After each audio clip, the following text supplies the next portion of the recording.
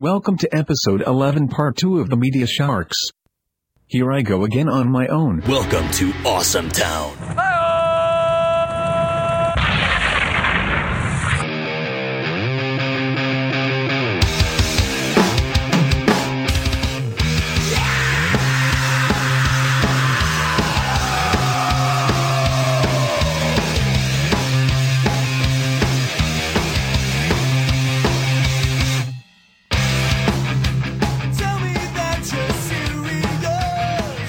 Number is 214-329-9827. This is Marcus. I'm by myself again.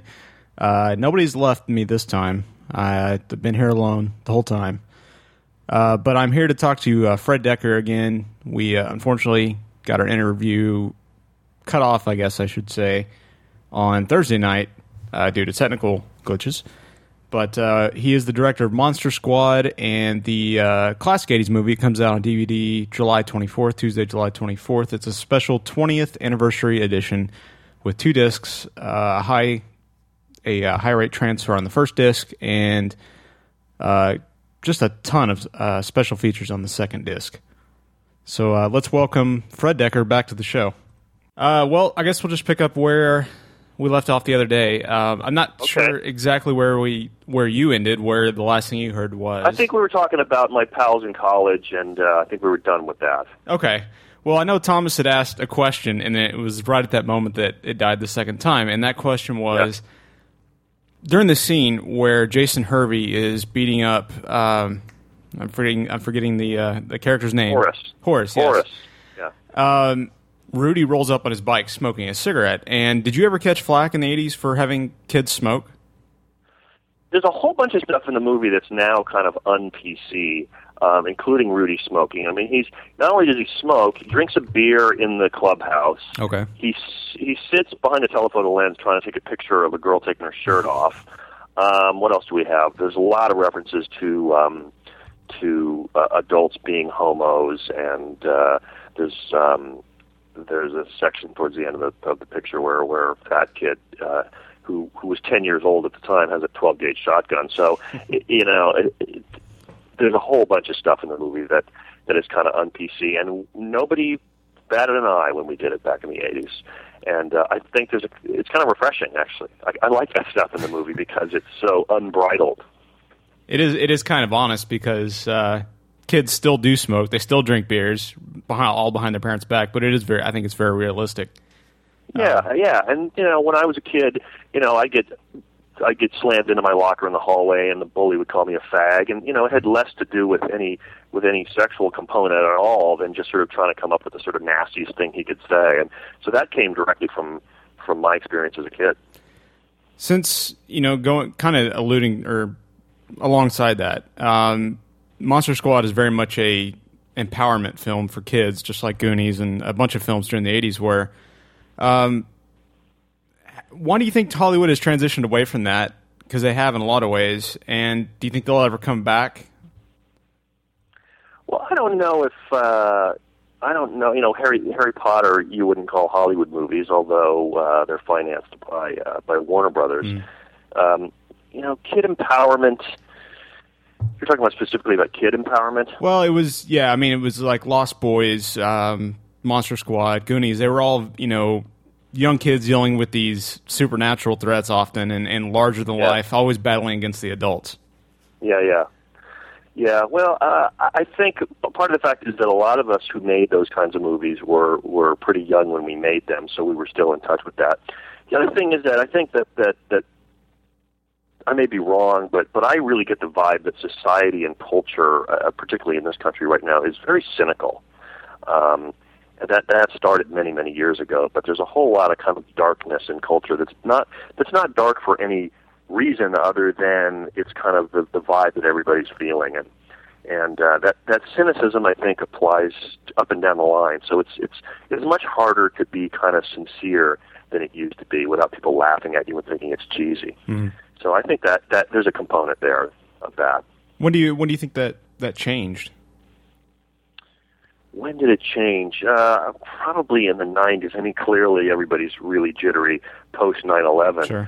But even before that, I think the '80s was a really materialistic time. That's when MTV and commercials and all that kind of stuff became real guideposts for culture, and all of it is based entirely on artifice and flash and no substance at all. And I think that anybody who grew up in that time has become an adult thinking that appearance is more important than substance. And I think there's an element of that going on throughout culture right now. So, obviously the movie didn't do well at the time, but it did become a... Oh, no. Oh, no. What did it lose, about $10 million, something like that? Well, that sounds about right. It cost about $12.5, and it made, just a couple of million. And what I'm unclear on is, how the money kind of came back to the studio internationally and through cable and home video. I do know that it was #1 at the box office in Italy the year that it came out for quite a while. It was very popular there. So, do you get a lot of international recognition? Yeah, I have a lot of fans in Germany. My other movie, Night of the Creeps, was very was really well liked in Germany, and so that was kind of crazy and kooky. Speaking of Night of the Creeps, real quick, I had a friend who was really into that movie. He wanted me to ask you, when is that going to be released on DVD? And if you know, what can we expect? Well, it's too early to say. Except that all I can say is that Michael Felcher, who produced the Monster Squad DVD, is also a big fan of Creeps and has approached Sony about doing the DVD, and things are looking very positive. What's been the story with that as far as why it's taken so long? Just another rights issue? Well, it's kind of the same thing with Monster Squad. Nobody cares. Yeah. When you make a big tentpole, big smash hit movie, the negative is under lock and key, and the studio goes out of its way to make the most of that property. When something doesn't do well, it becomes kind of a bastard child that's kind of, the redheaded stepchild that's sort of shuffled off to the kids' table. And that's really what's happened with these movies. It's not that, it's with Monster Squad, it was the rights issue. With Creeps, I think it's that, Sony is a giant ape corporation and they have bigger fish to fry. So do you think Lionsgate was surprised by the reception for Monster Squad coming out on DVD? Oh, yeah, I think so. I think they're going to be very pleasantly surprised when the numbers start coming in. Given that, and the fact that it lost money back in the time, have you ever, now since we're approaching the DVD release Tuesday, have you thought about maybe either doing a sequel, B, I don't know if a studio would do it, A, B, maybe take it into some other venue like comics or like the Sci-Fi Channel or something? That's a cool question. I've actually been thinking in terms of the kind of approach to a sequel that I was talking about with Ryan Lambert and Andre Gower and Ashley Bank when we were at Monster Mania. The take that we had on it was very character oriented, very dark, and we saw kind of let's see Rudy as an auto mechanic who's got a drinking problem and a marriage is falling apart, and let's see Phoebe is now a young professional and she's maybe not having a whole lot of success in relationships, and just kind of taking the reality base and then jamming the monster element into it once we've established these characters again. It seems like something that would lend itself to graphic novels, even more so than movies. So I would be really into doing graphic novels or comics about these characters kind of as they are now.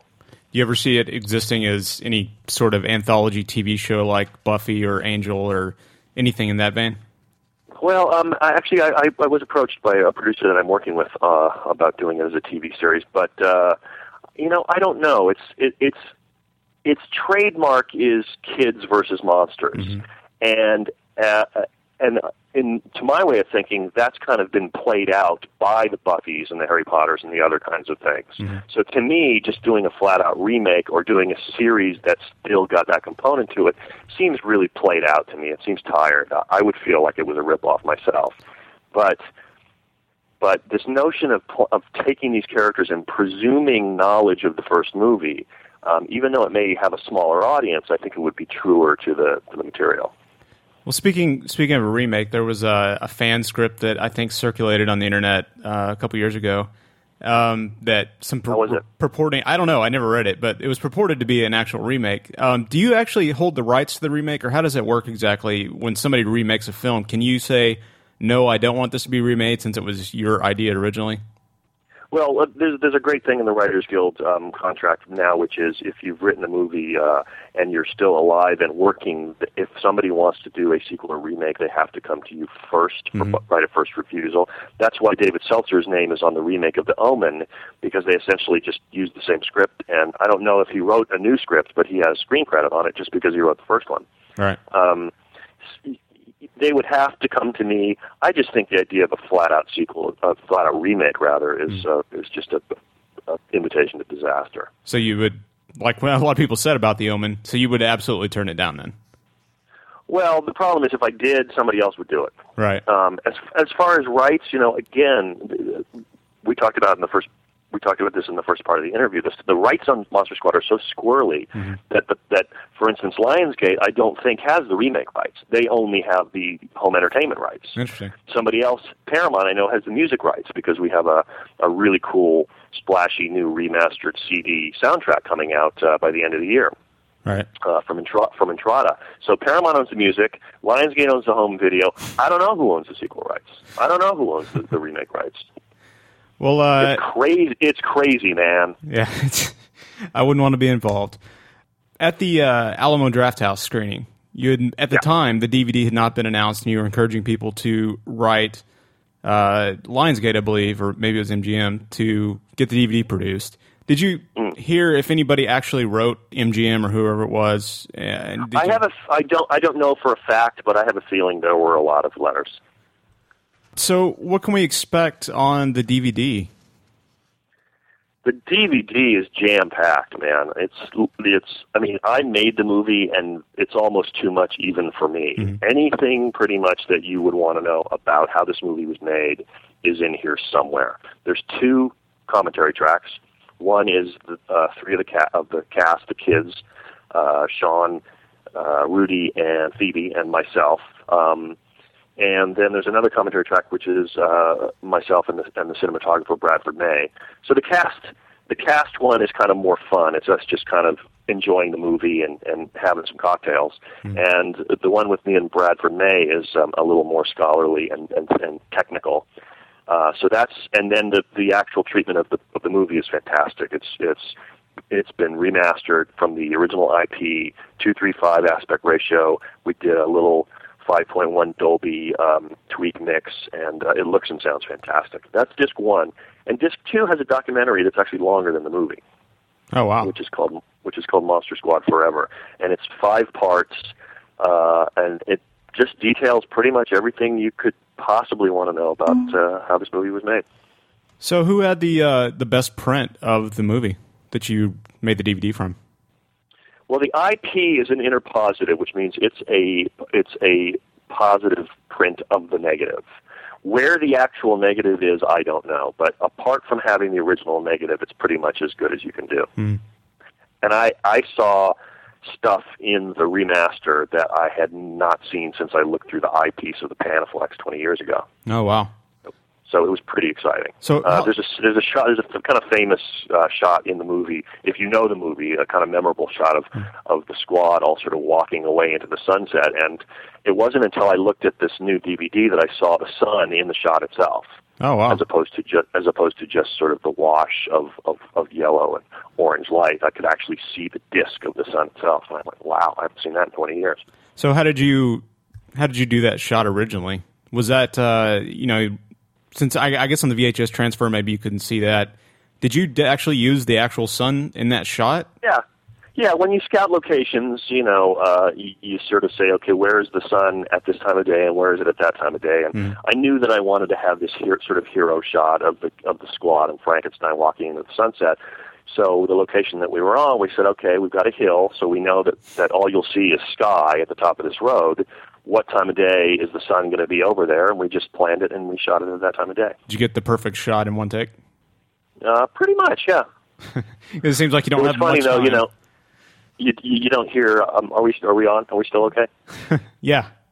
You broke up there for a minute. Oh, okay, yeah, we're fine. Houston, we have a problem.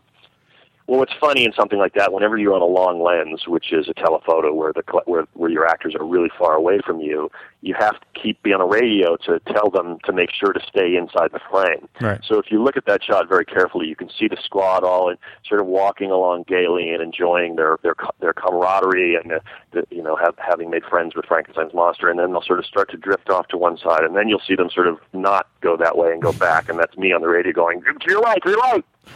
Turn left now. No, you're going too far to the right. So looking back, well, first of all, before the Alamo screening, how long had it been since... Remember the Alamo. How long had it been since you'd seen the film? It's been years.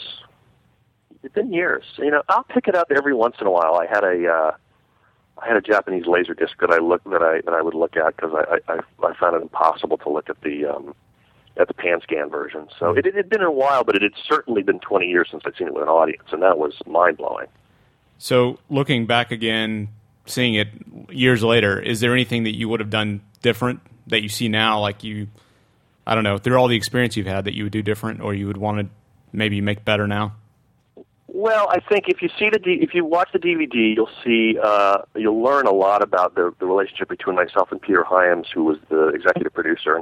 And Peter has a very unique style, and he's also a cinematographer and a writer and a producer and director. So it being sort of the first picture that he shepherded as a producer, his handprints are all over the movie in terms of some of the style of it. Mm-hmm. And it's not that I would do the stuff that Peter suggested differently necessarily, but given my druthers, I probably would have at the time done it differently. So it has to do with style. Peter's style is very dark, it's very earth tones, it's very long lens, and my style, I like to see things in wide lenses and with slightly brighter colors and wide lenses and having the camera move a lot. So it's just a slightly different style. So if you look at the movie, you can kind of see Peter's style peeping up sometimes, and then my style will take over and vice versa. So where do you go from here? I know the last time I had read something, you were writing a treatment for Lightstorm, at some apocalyptic film or something. Oh yeah, well that's a really cool kind of science fiction horror thriller, kind of an end of the world movie that I was developing with Jim Cameron's company, and now I've just optioned it to Gold Circle, and Eric Newman, the producer of Children of Men and Dawn of the Dead, is the producer on that, and that's something that I'm supposed to direct for Gold Circle. When is that slated to go forward behind the camera?